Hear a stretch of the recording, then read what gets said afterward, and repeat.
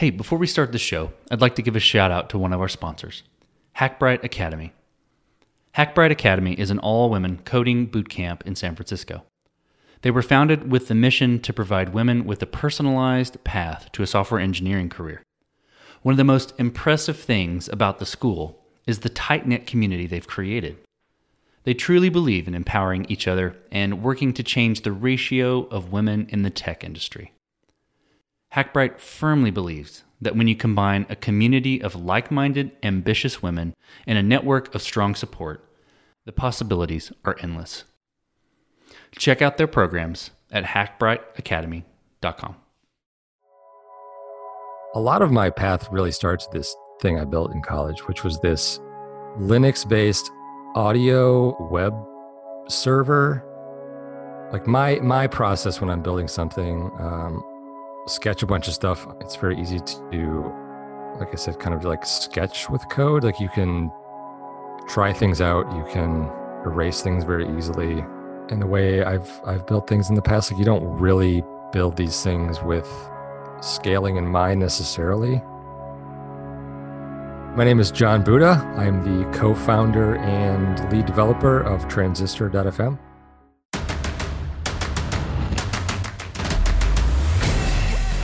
This is Code Story, a podcast bringing you interviews with tech visionaries who share in the critical moments of what it takes to change an industry and build and lead a team that has your back.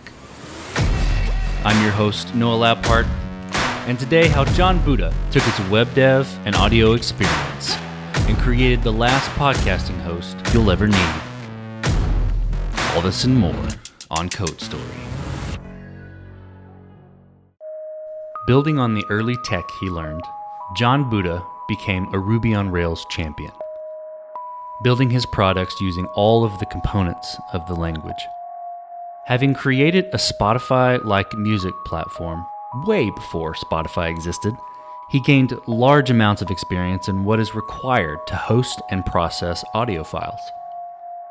While working at Cards Against Humanity, he created his second podcast hosting solution, in time to host a single and very popular podcast. This early solution would later become what is known today as Transistor.fm. Tell me about Transistor.fm. Tell me what it is. So Transistor.fm is a podcast hosting and analytics platform. So if you wanted to start a podcast, like this show, for instance, you need a place to host your audio files. You need a place that generates an RSS feed for you with all the relevant information about your show and your episodes. We also need a place to track, your analytics and who's listening, and a place that will help you distribute to all these other platforms like Apple Podcasts and Spotify and all those other places. So that's what we have. It's a subscription software service that helps you publish your podcast, helps you build a website for your podcast. We have embeddable audio players that you can embed on your existing website if you don't want to use our websites. Yeah, we just try to make it as easy as possible to get your podcast out to the world once you've recorded it. Cool. Well, so tell me how you got started building that product. I helped build a podcasting platform that still exists today. For whatever reason, it didn't. It was just a lot of things sort of fell apart to the point where I sort of just exited and I'm no longer part of it. I think it's been sold at least once. After that, I was a little bitter about the situation, about how it ended. I think things ended in 2015 for me with that. I was always still really interested in podcasting. I was around a lot of podcasting. I was at the time working full-time at Cards Against Humanity in Chicago. And with it was more like a co-working space office for Cards and a bunch of other people in Chicago. And they built a couple different recording studios for podcasting. Because some of the people involved in Cards were really into podcasting and just wanted to help support the community and have the space where people could come and record their shows. So I was still around it, and people in the office were using this product that I had helped build. one of the projects at Cards Against Humanity, they always do these like big holiday stunts, these events. And one of the, like 2 years ago, they were going to fund a year of a podcast called the Good News Podcast, which was like this daily podcast with good, happy news in the morning for like 5 minutes every day. And, and so, I was part of the technology team at Cards. I was in a meeting and they were, somebody was like, well, we need, if we're going to do this podcast, we need somewhere to host it. And we could use, this product that I had helped work on. And I was like, how about I build a new one. And if it's done in time, we can use that. And they kind of agreed to it. Like they're very supportive in people having projects outside of their job, which is super cool. And so I worked on it, got it to a point where it could basically, run a show. It would have an RSS feed and a website, really basic analytics. I mean, it was like the bones of what Transistor is now. There was no billing. There's no, nothing was hooked up to Stripe at that point. But it was like fully functional. It had to be ready by January 1st of 2018. So it was kind of like running one podcast that got a lot of traffic, actually. It was like 30,000 subscribers. So it launched and it went really well. Like there was no problems with the technology at all. Obviously Cards has a big reach, so they're going to email their newsletter. They're going to email all the people that purchased this holiday package to listen to the show. And like immediately it had a ton of listeners. At that point, my co-founder, Justin Jackson, had gotten a hold of me. We had met in 2014 at XOXO. We met there and sort of like, I don't know, hit it off. Like we just, easy to talk to and like kind of we stayed in touch, kind of wanted to like work on something at some point. We had no idea what. This is obviously, 4 years before anything happened, but stayed in touch. And Justin got a hold of me in early 2008 and said, hey, I'm, really want to put my energy into something this year. And I know you're working on Transistor, and I was just wondering if, you wanted a partner. And initially I was like, nah, I kind of want to try this on my own because like things kind of went badly with the first attempt at this podcasting stuff. But the more I thought about it, the more our talents and sort of like core skills like really overlapped and complemented each other. Like I was a developer and sort of web designer, and he was more into marketing and product stuff. And I don't know how to market it. Like I'll tweet about it once and then be like, well, that's good. I just marketed. So the more I thought about it, I was like, you know what? Like I might as well give this a shot with Justin. Is someone I kind of look up to for, marketing and product stuff. And he has a big following and has done a lot of podcasts and kind of knows the market. So we agreed to form a company legally and do a 50-50 partnership. And it's kind of been off to the races since early 2018. So what about your tech path? Tell me about your path to get to where you are now. A lot of my path really starts with this thing I built in college, which was this Linux-based audio like web server that would run in a network, like either in a dorm or in a house, and you could fill it with MP3s and stuff. Because obviously you get to school and you have access to broadband internet, and you're like, I'm going to download all the MP3s, and you could control like the audio playing out of your computer, which was hooked up to a stereo from your computer, and like build playlists and like play all this stuff. But you could then give access to like other people in the dorm or in the house, and they could control the audio coming out of the stereo. So there was like multiple iterations of that. I open sourced it at one point. I think I ended up pulling it into my GitHub as just like an archive. I doubt it still runs, but it might. It's sort of like iTunes for the web. So after college, let's see, like the market was not great for jobs. I ended up starting my own company doing freelance web design. It's mostly like just simple web PHP websites and I think really early versions of WordPress, and just found clients and kind of did the whole entrepreneurial thing from early on. Like I was living in Florida at the time, and the market was not great for finding a job. So I just sort of made my own. kind of scrape by. Started a company with some friends doing web design who I grew up with. We had this guy contact us from California who found this like open source music player I was just talking about. He found it online and got a hold of us and was like, wanted to start this web-based like digital audio marketplace. It's basically like kind of like it was an iTunes, or I think eMusic, if you're familiar with that. Basically, you just like purchase credits and you could download MP3s. And we had this, he had this idea to do this stuff because he was in the music industry. So we ended up starting to build this project for him. And that was, it's called mtraks, mtraks.com.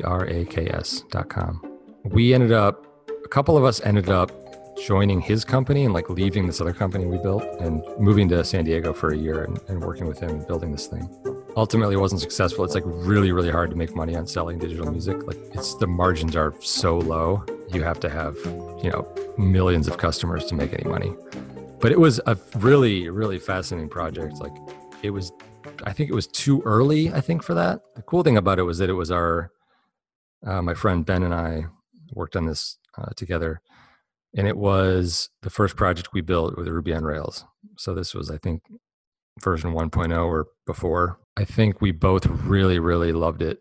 Like I think we were getting sick of PHP at that point and just really loved what, 37 Signals and that whole team was doing with Ruby and Rails. And nice. So Rails is your go-to for back end and front end? Yeah. I mean, I've recently kind of dove into Vue.js as, front end needs have grown and, interactivity and stuff like that needs to be a little bit better than what you can ideally build with something like jQuery or whatever. Never really got into React or anything, but I don't know, sort of took a liking to Vue. Sure. It's interesting that you say that you haven't really gotten into React. Are you of the mindset that you get a tool that is still fresh enough and that works well? And are you the mindset like, I don't really need to go learn something new because I know what works and I know it'll work well? Yeah, I'm definitely of that mindset. Like I try as much as I can to avoid like the hot tool of the week because it changes too fast and it's impossible to keep up to the point where I feel like you're not going to get anything done if you don't just stick to what you know. I mean, in the end, they all do the same thing. They render a web page on the internet. I don't know. I've seen a lot of people sort of just kind of like get a little bit distracted by the new shiny technology. But for whatever reason, Vue, I think I've done a little bit of Angular, never really got into React, but like Vue, from what it looks to me, is like a good combination of both of those. Has a great community behind it. Just sort of, I read the documentation and it like kind of made sense. Had it up and running pretty quickly. Yeah, so I'd probably stick with that for a while for the front end. So you built the MVP, so to speak, and this might even be pre-MVP. Tell me about that process, taking it, so pre-MVP to what you might call MVP. So it had one show on it and then you start pushing the agenda. Tell me about building that product. How did that go? Well, I sort of already knew I kind of knew what needed to be done from previous experience, right? Like a podcast mostly needs an RSS feed, which these other services are going to read from, but it also needs a place to host your audio files. In this case, it needed a website. So I knew I kind of needed to build that into it. I mean, the process there was like my process when I'm building something a lot of times is sketch a bunch of stuff on paper and generate a Rails app. Like I kind of know in the back of my mind, like what the data model is going to look like. At first I take things pretty quickly and I just sort of, I'm almost like sketching with code. I mean, Ruby on Rails is really good with that. Like it's very easy to experiment. It's very easy to, like I said, kind of like sketch with code. Like you can try things out. You can erase things very easily. You can make mistakes. sketch with code, people may hear that aren't developers and think you're using some sort of IDE or WYSIWYG drag and drop kind of thing. But what you're talking about is using code to rapid prototype, but for lack of a better way to say it, but almost the code you're writing in Rails is your brush, your canvas, your paint, all of that. Yeah. I mean, I would kind of liken it to that. It is a lot like rapid prototyping. I mean, I think that's one of the great things about Rails, and I mean, there's certainly out there frameworks that have come out after that you can do the same thing now. But yeah, it wasn't really a rigid process at all. I mean, it was just me, so I could kind of do whatever I wanted. So how has that changed since Justin's joined the team? So how do you guys put your heads together and figure out, okay, this is what's most important next to build? We've been changing that a bit lately. Like once we officially launched in August of 2018, we had a decent roadmap of what we needed to do. Like there's obviously, the basics of what a podcast platform needs to do, but some of it is based on customer feedback. Like we have, customer chat, and we get a lot of feedback from customers saying, hey, it'd be great if you did this, or what about this? Some of it is just following the industry and seeing what's needed. We don't generally want to listen to customers too much. I think it's easy to sort of hear something from a couple customers and think it's a trend and to sort of jump into it without much planning. So we'd have, up until a few weeks ago, we just had this huge backlog of stuff that was a lot of just ideas we had or customer-driven ideas that was just like, we'd throw it into this bucket that is like the backlog or the whatever you want to call it. Just a bunch of features that we may or may not ever get to. Recently, we've sort of rethought that. Basecamp, which used to be 37 Signals, had this book come out called Shape Up, which is sort of a detailed look into how they run their company and build their product and plan it out. They do things a little bit differently. I mean, they have a much bigger team than just two people, but they sort of have this idea that you can have these ideas, but you need to take the time to shape them and like really kind of vet them and like bet. They have this term like the betting table. So they bet on these ideas. You're not really planning anything, you're betting, because it's like you don't know if it's going to work or not. It sort of really resonated with us. So we sort of rethought how we want to do things. And we're starting our first cycle. It's like 6-week cycle of building a new feature that we have been like shaping, for lack of a better term. And that was definitely the result of a lot of customer feedback over a number of months of people saying like, hey, we would really like to see this, or hey, we've thought about this. But it was a pretty big feature, and it wasn't something that you can just jump into and start working on. So we really had to sort of talk about it and sketch a few things out on paper and on a whiteboard. And I think we have it to a point now where we can start working on it, but there's still a lot of like refinement that's going to happen while we're building it. It's not like we know exactly what we're building. It's like we know what the end goal we want to be, but we don't necessarily know exactly how we're going to build it. It sounds like the vetting process is a fair amount of like hypothesizing of what you think the market's saying, combined with what you guys see as the product makers, the market makers, so to speak, and maybe even running that against some data or some more research over time and letting it sort of volatilize in both of your minds. Is that right? Yeah, pretty much. Yeah. I mean, I think at the end of this 6 weeks, we'll have something that we're going to release, and we're still not going to know. We still won't know if it's going to work, and it might not be totally done, but it will be like, we will probably cut certain things from this feature as we build it, but it'll get to a point where it's like, well, this is like most of what we wanted. This is good enough to release into the world. We have these certain people who will be able to use this, even though it's 80% of what maybe other people wanted. And then you sort of iterate on that, and you have another, maybe the next 6 weeks you work on something different. After that, you come back to this other feature and sort of add to it or refine it after you've sort of done the planning and the shaping and the vetting of what you're going to add to it. You're going through the vetting process. I get that part, but set the vetting aside. What you're describing, could it be a ready, fire, aim sort of scenario where you're going to build it, put it out there, and then refine it over time, or is it not quite that extreme?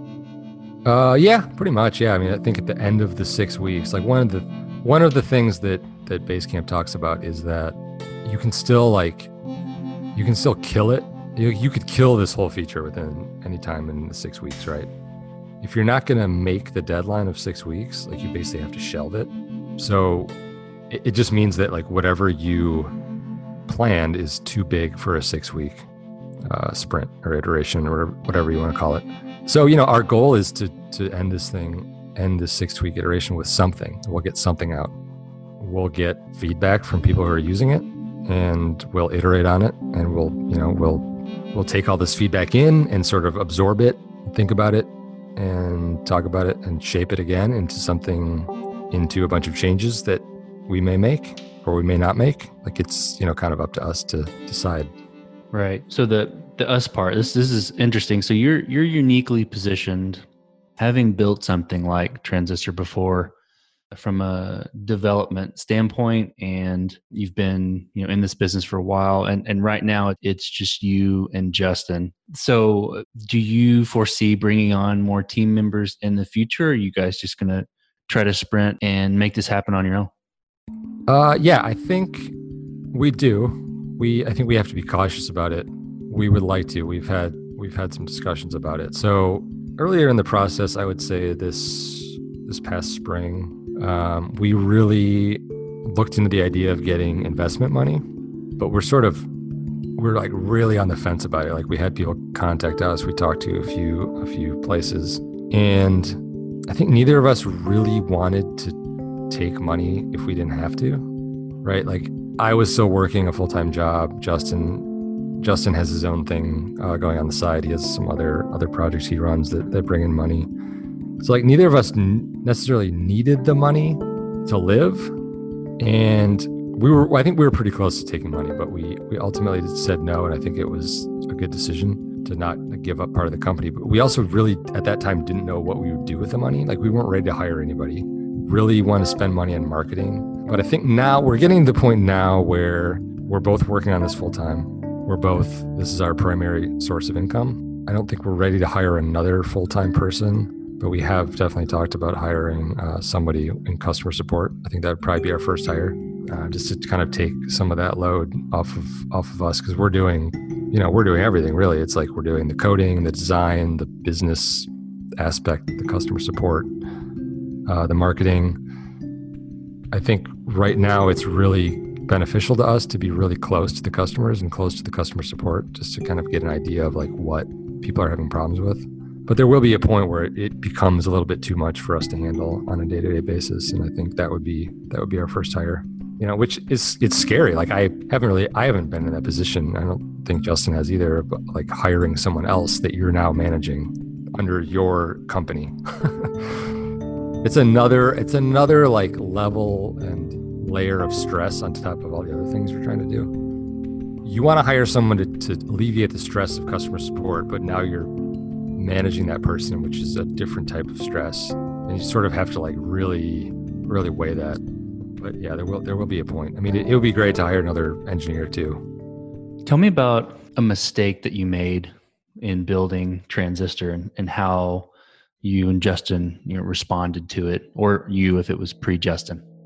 There haven't been any massive catastrophic mistakes, but I would say like we made the decision, or I guess I did, for the technology part of it, to use a web server that wasn't really like fully, I don't know, production ready yet. It was so we do a lot with like we host a website for you through Transistor, and you can point your own domain to Transistor and use your custom domain. But we also wanted to provide free SSL certificates to people via Let's Encrypt. And you can automate that stuff to some extent using, like really production ready web servers like Nginx and Apache. But it's kind of a pain. And like, I don't really want to do a lot of like DevOps and like server work. Like I have to because I'm the one running it. But so we ended up using this server called Caddy, CADDY, which has since reached 1.0. They're working on version 2 right now, but it basically handles automatic SSL certificate generation and renewal via Let's Encrypt. Like every 90 days they renew. And it was easy enough to get set up, but there was one like Sunday or something like that where it just all kind of crashed down and all like our certificates just expired, but we didn't know. So like our website didn't work, our dashboard didn't work, all the RSS feeds stopped working. And it was like, I was busy and Justin obviously couldn't fix it because he wasn't in the weeds and that stuff. So like, and I'm like racing to fix this stuff. I'm like, I don't know what's wrong. And like, I'm like emailing their support, but they're a small team too. So yeah, I don't know. It was maybe a little bit of a mistake to depend on it that early, but I think a lot of good came of that. Like we learned a lot. Obviously, we we set up some monitoring for SSL certificates. We ended up really getting a hold of the people that built Caddy and actually building a good relationship with them. Like the guy who wrote it emailed me directly and was explaining exactly what went wrong and like how they were going to fix it and like all their future plans for the next version and all this stuff. And it was like actually really cool, like a really kind of a good experience. And none of our customers were really mad. I mean, they were understanding. But I think Justin and I more felt bad. Like it's obviously on our shoulders to make sure this stuff is running all the time. But we also record a podcast called Build Your SaaS, which kind of we're trying to talk about our journey from starting a company through building it and all the mistakes and stuff we make. So we've been pretty open about it and try to really kind of talk about any huge mistakes or problems we have. No, definitely doing a good job there. Thanks. But my question is, so what does the future look like for the product from the tech side right now, where you sit today? I know you're about to start in a 6-week vetting cycle, but even beyond that, what does it look like? Well, I mean, I think it's a good mix of building new features, like improving accuracy and performance, accuracy of, it's like analytics of who's listening to your show. And all that stuff is like, from a technology standpoint, like podcasting it's still based on RSS. So it's still, I don't know, I hesitate to say like antiquated. It's not that old, but like it's built on like ancient technology by modern standards. On the technology side of things, sort of keeping our ear to the ground as to what's coming up with podcasting. I think there are some things that might change in the nearest future with how podcasting works. Like, I don't know if we're ever going to leave RSS entirely, but like, I think some things are going to be built on top of RSS now. But really for us as a platform, I mean, as we grow and have more shows and have more downloads, like it's kind of a traffic. I mean, the biggest bottleneck is traffic and bandwidth. So we just have to keep aware of like what's going on with how many shows we have, how many downloads we have, how many requests we're getting to all of our different applications, just making sure those are running efficiently. And I guess with Rails and the way I've built things in the past, like you don't really build these things with scaling in mind necessarily. Like it's a good problem to have problems with scale. I mean, you want to kind of be ahead of it. What is coming for podcasting then, and how does that affect how you build your tech? Podcasting still at this point is based on advertising, right? Like it's primarily revenue is driven by advertising. And in order to accurately sell ads, you obviously need to know like how many people are listening, who's listening. That data is still pretty ambiguous to a certain extent. Like you don't really have that much information on people and who's listening. So there's a number of projects, I think some open source, some not, that are being built around analytics, kind of capturing better analytics. And then there's also this idea of building like authentication and authorization layers on top of RSS for things like listener supported podcast feeds and stuff like that. So I think it'll still be RSS, but I think there's a handful of projects that really want to sort of like build a layer on top of it to be able to, give access to an RSS feed for people who have paid for it so they can pay the creators directly instead of depending on ads. Hard to tell if any of that's going to work out. Like people have come to expect things to be free, for better or worse. Like podcasts are free for the most part. We have some walled gardens right now. Like Spotify has been doing some of their own content, which I think is blocked unless you pay for Spotify. So that's sort of the future of it. I think is a lot of it is I mean, I hate to say it because this is a code podcast, but like a lot of it is just like, it's not necessarily code in this business. It's like you're sort of still predicting like how the podcast market is going to go and which direction it's going to go in. Build something that's solid, that is flexible, that can react to the shifts in the market or changes. Yeah, exactly. So it's an exciting market to be in. It still is. Like it's a huge market. It's still growing. It's still exciting. Like I think we're still at a stage where like we can sort of define what it's going to be and not let some monolithic company take it over. So yeah, we're just happy to be a part of it and kind of want to help push that platform forward. So with Transistor, and with the increase in popularity of podcasts right now, comes the increase of, say podcasting tools, right? So with Transistor, how are you guys setting yourselves apart from the other hosting tools that are out there? We've had actually a hard time defining that until I think recently. Like a lot of people have asked us that, and you want to have a good answer for it, but sometimes the answer is, well, we're basically doing everything the other company's doing. But the more we thought about it, like our secret weapon really has been our customer support. Justin's done a really good job of this. I can hop in when I can with some technical help with the customer support side of things. But, Justin will really take the time out of his day to hop on a Skype call with a customer for an hour and like walk them through and sometimes he'll record it and send it to them or like send it to me to watch. I think that has been kind of our secret weapon, is just like really being responsive with the customer support and really helpful. And a lot of people are getting into podcasting who have listened to podcasts, but are not necessarily like tech savvy. Like they know they want to start one, but it's not necessarily a straightforward process. Like, a lot of people don't know what an RSS feed is, or like why you need to have one, or that you're not necessarily uploading audio directly to Apple. Like people are like, how do I upload my audio to Apple? Well, I mean, it's you don't, but like why would anyone think you're not? So, a lot of it is just really trying to explain and just help people sort of navigate something that's really new and unfamiliar to them. Do you guys foresee building more into the technology around the education of the process and maybe even more integrated support? Yeah, we've definitely thought about it. I mean, there's still a lot with the onboarding process, I guess you'd call it, of, you want to sign up, you want to start a podcast.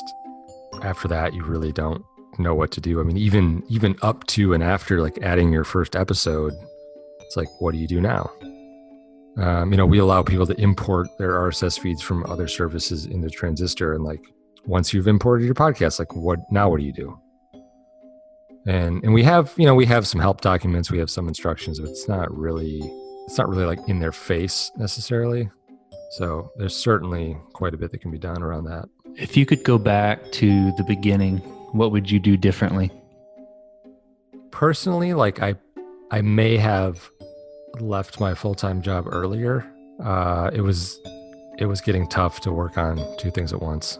Transistor was mainly after hours and weekends. And, I loved working at Cartoons Humanity, loved the people there, but like probably could have done with leaving a bit earlier. Did that cause any strain in you and Justin's relationship or in the delivery of the product or anything like that? No, not really. I mean, it wasn't internally, it was causing some conflict. There's obviously big plans, things I want to do. And just like, I don't want to become unhealthy I don't want to work 24 hours a day or 18 hours a day or whatever.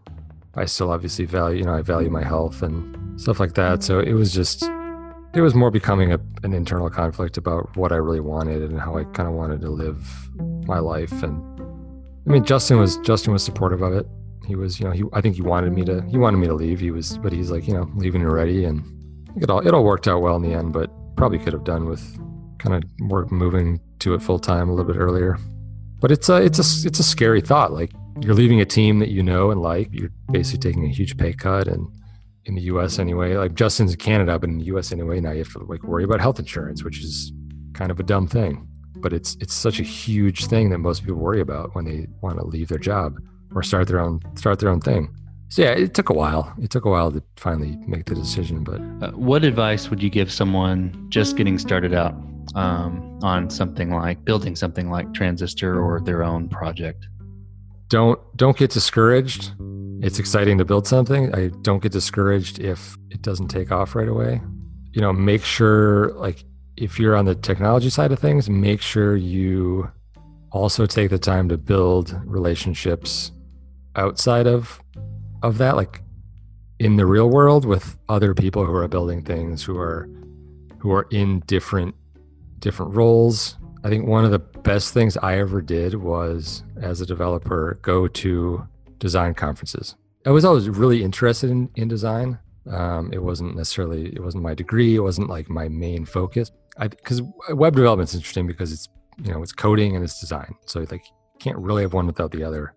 As a developer, you're going to be like exposed to this stuff, to design. And like, I was interested in like why people were designing things the way they were. And the more I get into it, the more you can learn code on your own. You can learn it from the web. You can learn it on a course online.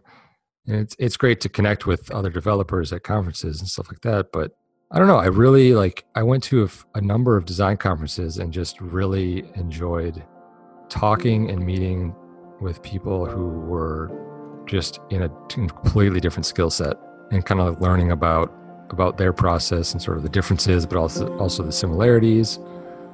And I would say, like, as a developer, like, I was one of the only developers at a design conference. Like, it's not a bad spot to be.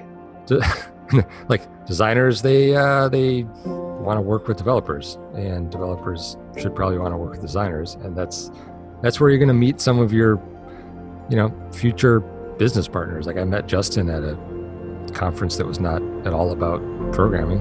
It was about internet culture and like stuff like that. So try to branch out, I would say.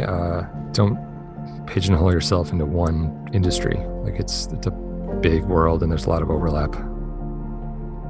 Well, Jon, I really appreciate your time on the Code Story podcast today. Thank you for being on the show. Yeah, absolutely. Yeah, thank you. And this concludes another chapter of Code Story. Code Story is a production of TouchTap LLC and is hosted and produced by Noah Laupart, co-produced and edited by George Macharko. Special thanks to Deanna Chapman and Stephanie Campisi for their promotional support. Be sure to subscribe on iTunes, Google Play, Breaker, or the podcasting app of your choice. Make sure to check us out at codestory.co or follow us on Facebook, Instagram, Twitter, or LinkedIn.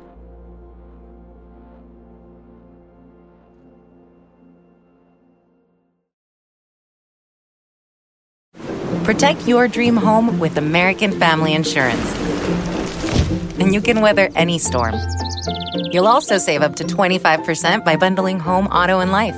American Family Insurance. Get a quote. Find an agent at amfam.com. Products not available in every state. Discounts may not apply to all coverages on an auto or home policy. Discounts do not apply to life insurance policies. Visit amfam.com to learn how discounts may apply to you. American Family Mutual Insurance Company, SI, and its operating companies, American Family Life Insurance Company, 6000 American Parkway, Madison, Wisconsin.